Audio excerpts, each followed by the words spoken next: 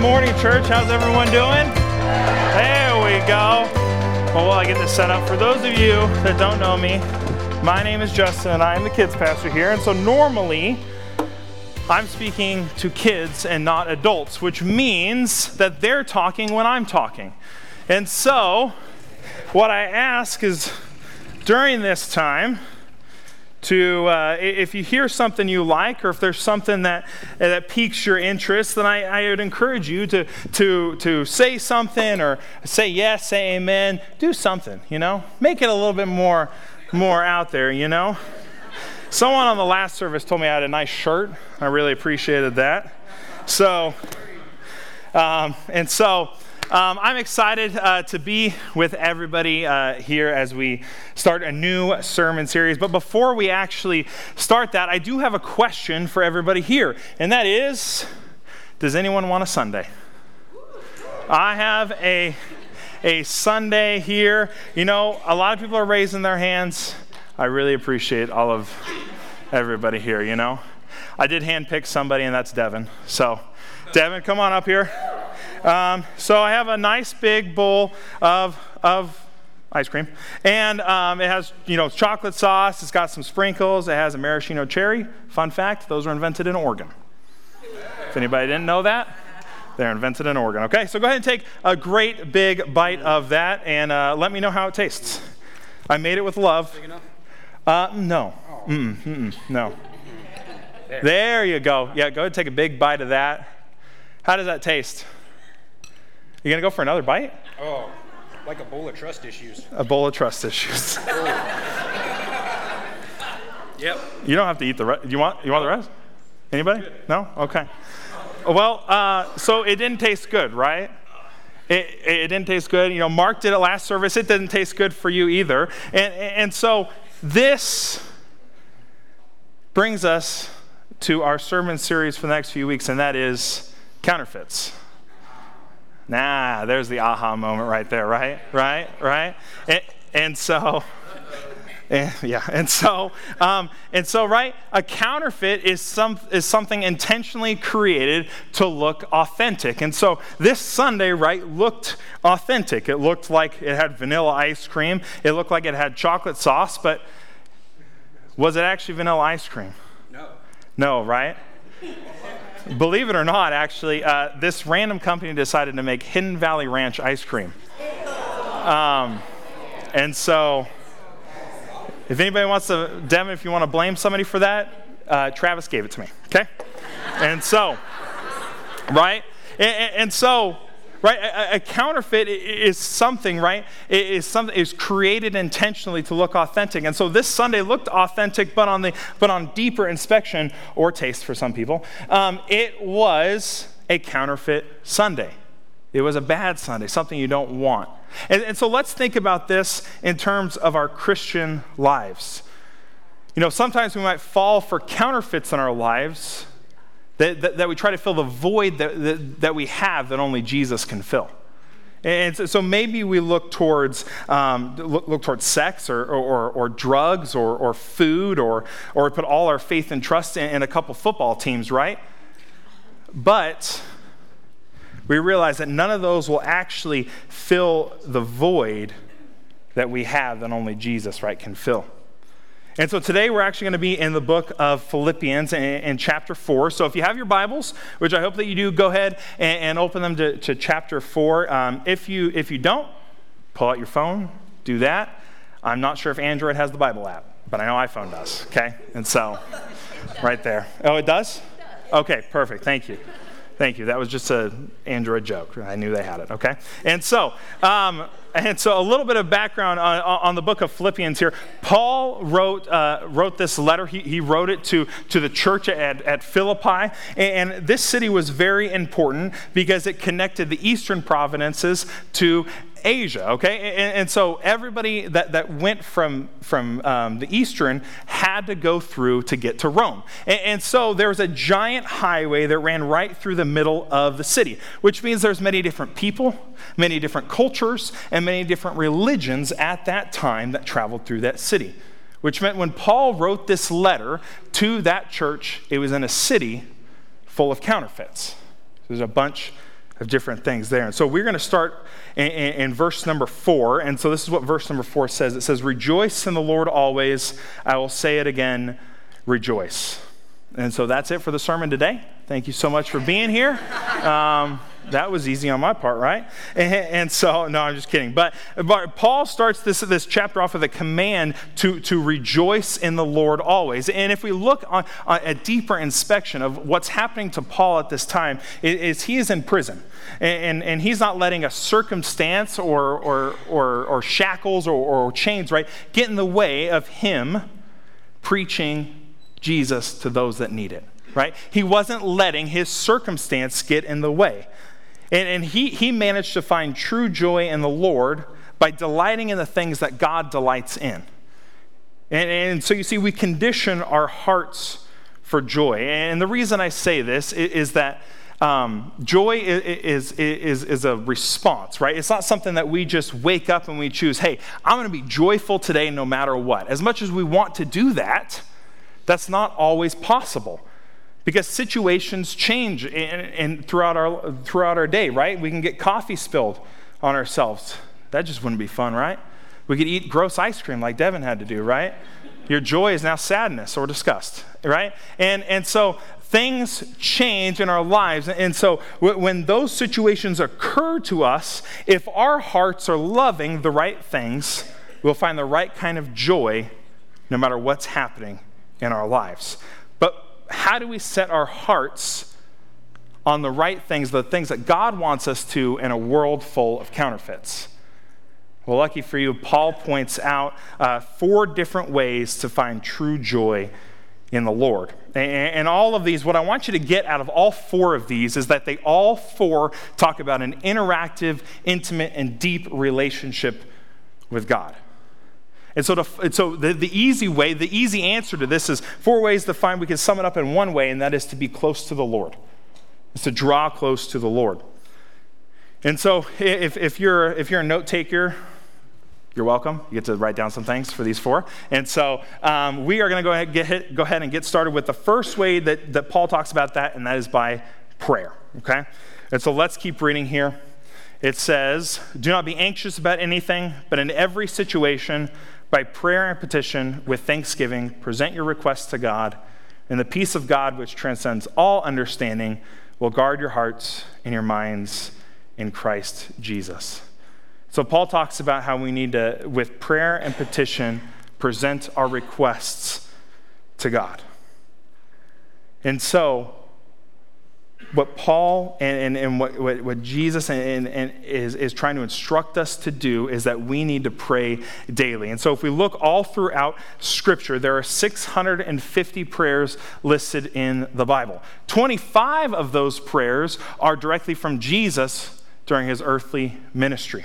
And 41 of those 650 are from Paul and his letters to the different churches. And so if prayer is mentioned this much all throughout Scripture, then we have to make it a daily occurrence, right? Prayer is direct communication with God. It draws us close to the Lord.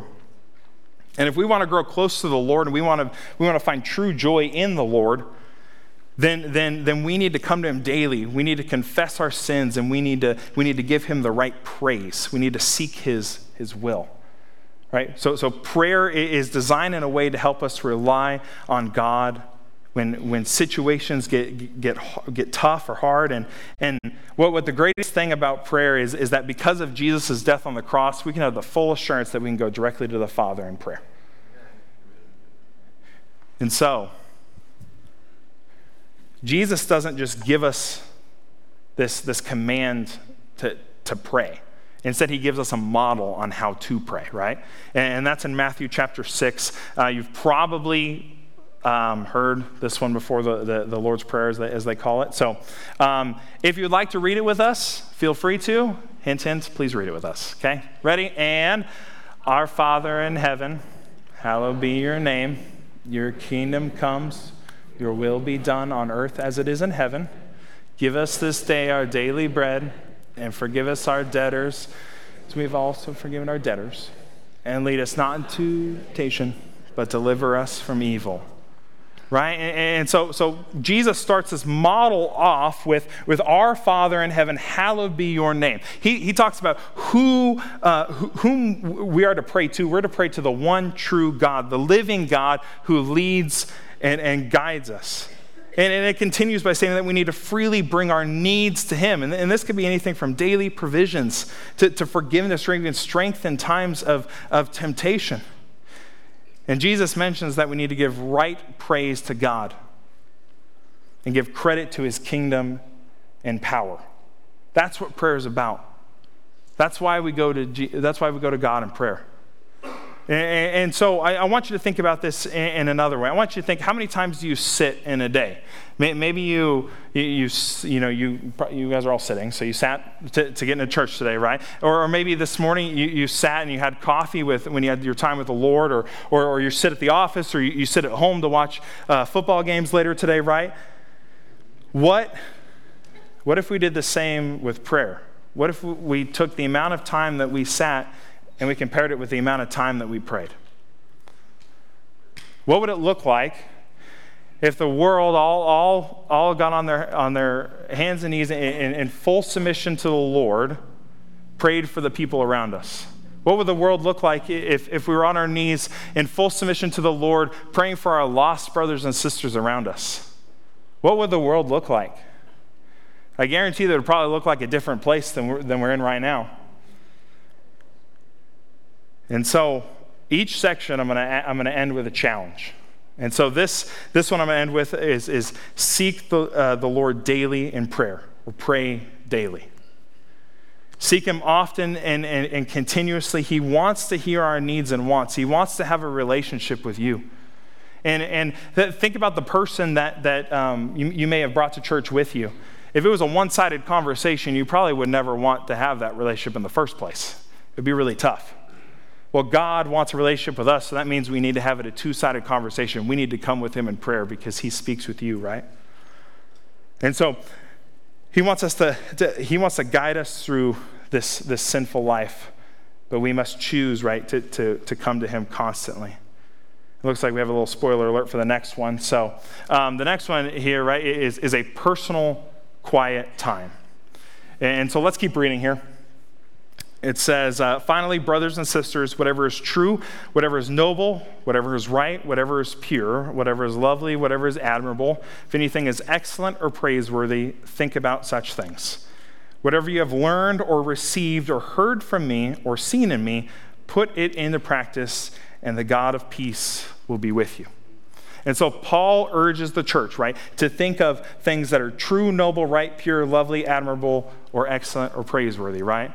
And so Paul was able to do this, and he actually says that whatever you've learned or received or heard from me, he was able to do this because he knew the power of Scripture in his life. He knew that in order to think of those things, he had to write his mind daily with the Lord. And so Scripture is important because it shows us who God is. And you see, Scripture has creation at the beginning, eternal life at the end, and Jesus right there in the middle. And it even says in 2 Timothy 3, it says this about Scripture. It says, all Scripture is inspired by God and is useful to teach us what is true and to make us realize what is wrong in our lives. It corrects us when we are wrong and teaches us to do what is right. God uses it to prepare and equip his people to do every good work. And so our goal, right, is to look like Jesus. And Jesus was the perfect Son of God, and we're far from perfect. And we have to read in Scripture daily to ensure that we're writing our minds and that we're making sure that we fight back against whatever the enemy is going on, whatever the enemy is against the enemy's schemes. And so I want to explain this in another way. And so when I wrote my sermon, I was originally going to talk about Jesus' temptation in the desert.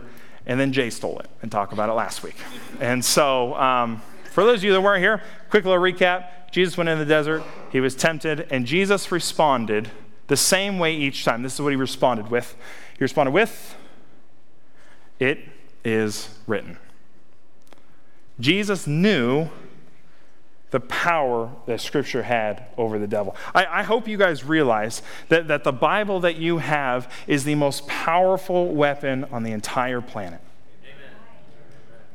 Is the most powerful weapon. And we are constantly at war inside of our minds. And if we're not reading daily, if we're not making sure that we know who God is and what His promises are, then we are not able to fight back against what the enemy is trying to tell us in the first place. It's the most dangerous tool we have. And without Scripture, we would not understand why Jesus needed to come. We wouldn't understand our sinful nature. We would be lost in this world not knowing which way to go. So my challenge for this section, you can probably guess what it is, but it is to spend time daily in the Word. Spend time in the Word daily. And so I guarantee that if you do this, you will see a change in your life. The Bible is powerful, and we need to be prepared. And I guarantee that if you ask anybody here that reads their Bible, they will tell you that they've seen a change in their life. That they've been able to see God in new ways, that they've been able to grow close to the Lord. And so we have to fully be prepared and ready for that.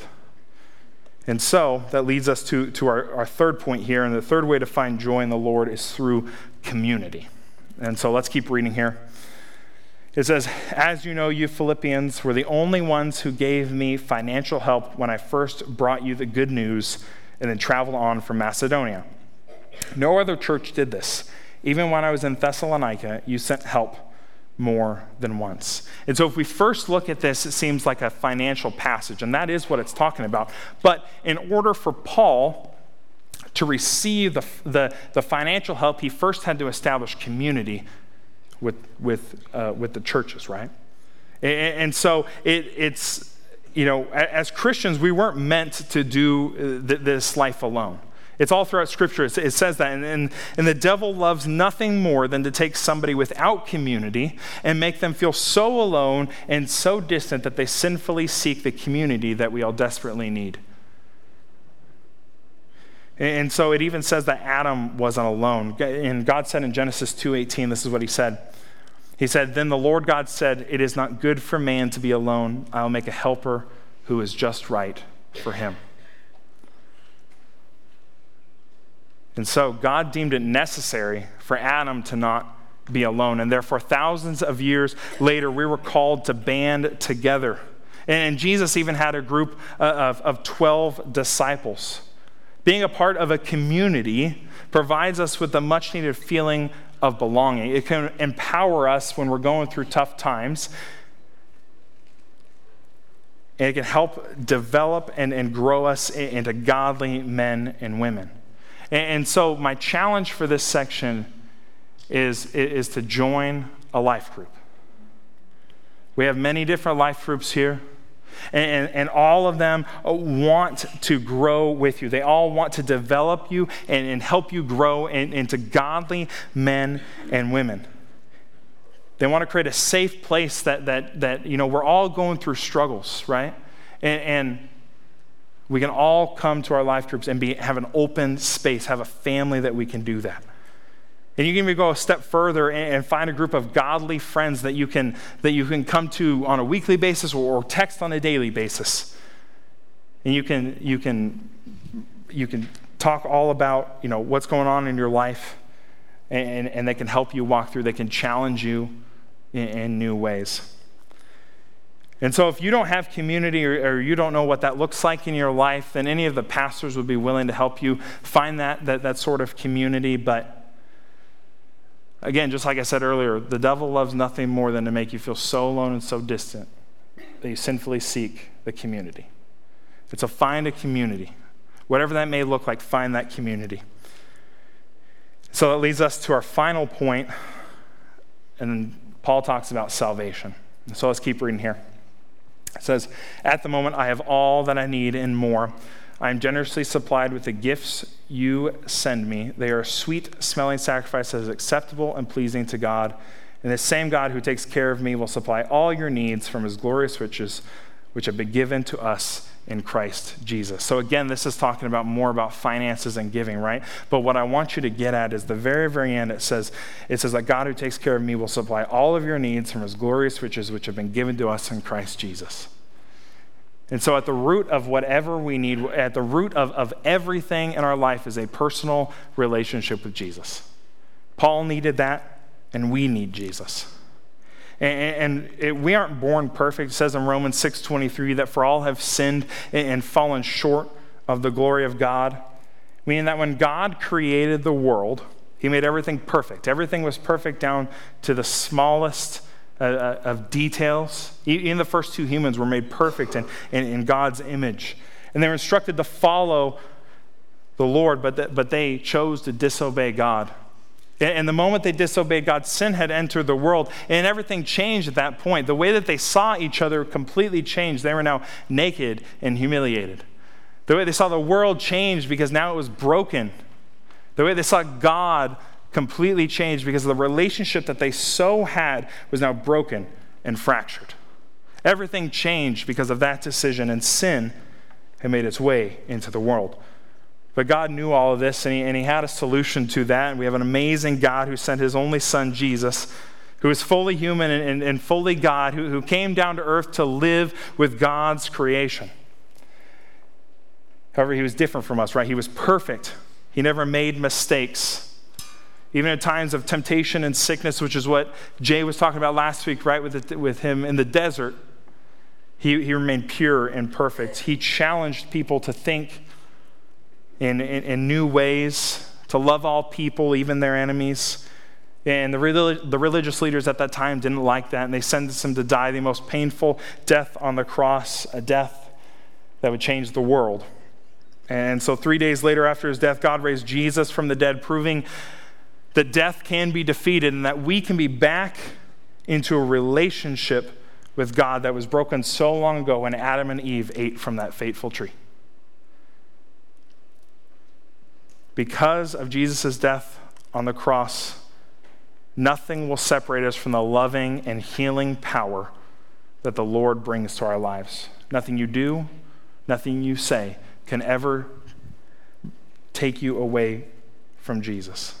Because Jesus, the perfect sacrifice, took the consequences of our sins. And without Jesus' death on the cross, we would be eternally separated from God in a real place called hell.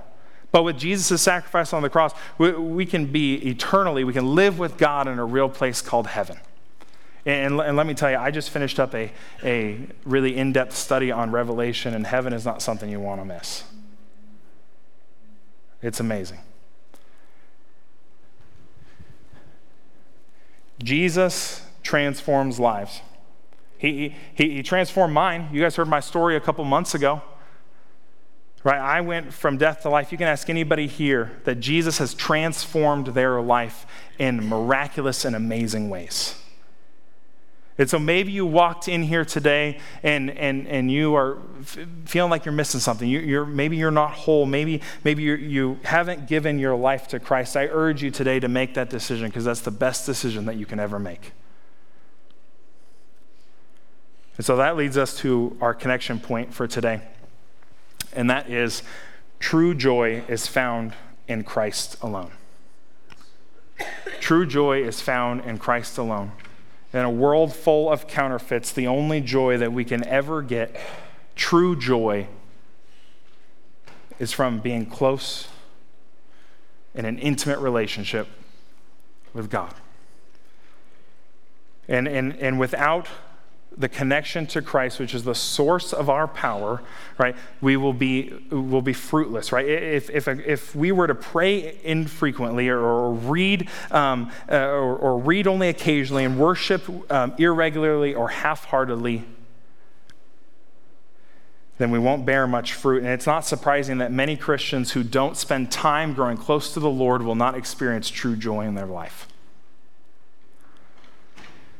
And so, I want to do something, first of all, I want to read a verse from Psalm 16:11, which says, "You make known to me the path of life. In your presence there is fullness of joy. At your right hand are pleasures forevermore.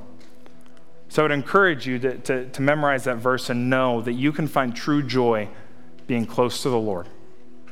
And so I want to do something a little bit different as we close today. If you're in here today and you're like, man, I have not prayed in weeks. I have not talked to the Lord. I only pray when I'm at church or at life group, and I feel disconnected from him in that way. That I would encourage you in this next little bit of time just to get on your knees and pray. You don't have to get on your knees. You can stay in your chair if you'd like to. But spend that time in prayer. Or maybe you're here and you're like, I have not opened my Bible in months. I only read what's on the screen. I don't have my own Bible reading plan. I don't know what that looks like. Then I encourage you to open up your Bible and let the Holy Spirit guide you. Pray over that scripture. Even if it's one verse, pray over that scripture. Get some time in the Word. Or maybe you came in here today and there's something heavy on your heart, and you feel alone and you feel distant and you don't know exactly what that means. That I encourage you just to get up and go find somebody that you know, or find somebody you don't know. Make a new friend, and give them a hug, pray with them, maybe read together, right? Maybe in here and you say, hey, I've not given my life to Christ. I don't know what that looks like. I'm scared. I don't know what to do. And if that's you here today, then I would encourage you to just come to him in prayer and ask for him into your heart. Make that decision today. And so what's going to happen is the band's going to play quietly for about 45 to 60 seconds. And I don't want you to, and I want you to spend that time doing what you need to with the Lord. Don't pass up this moment. Don't walk out these doors without first doing business with God. And so I'm going to pray for us, and then we're going to get into that time. Feel free to move around and find some community if you need that, okay? So I'm going to go and pray for us. Bow your heads, close your eyes. Heavenly Father, Lord, we just love you, Lord. And we know, Lord, that you are calling us into a deeper and active relationship with you. And Lord, I pray that if anyone in here feels distant from you or has not done, has not read and has not prayed and has not found community, Lord, then I pray that they would do that today, that they would find that today. Lord, you want us. And we love you, Lord. I pray that if anybody in here does not have a personal relationship with you, Lord, that they would come to know you, that they would come to put their faith and trust in you, Lord. And we lift you up, Lord, and we just pray all this in your name. Amen.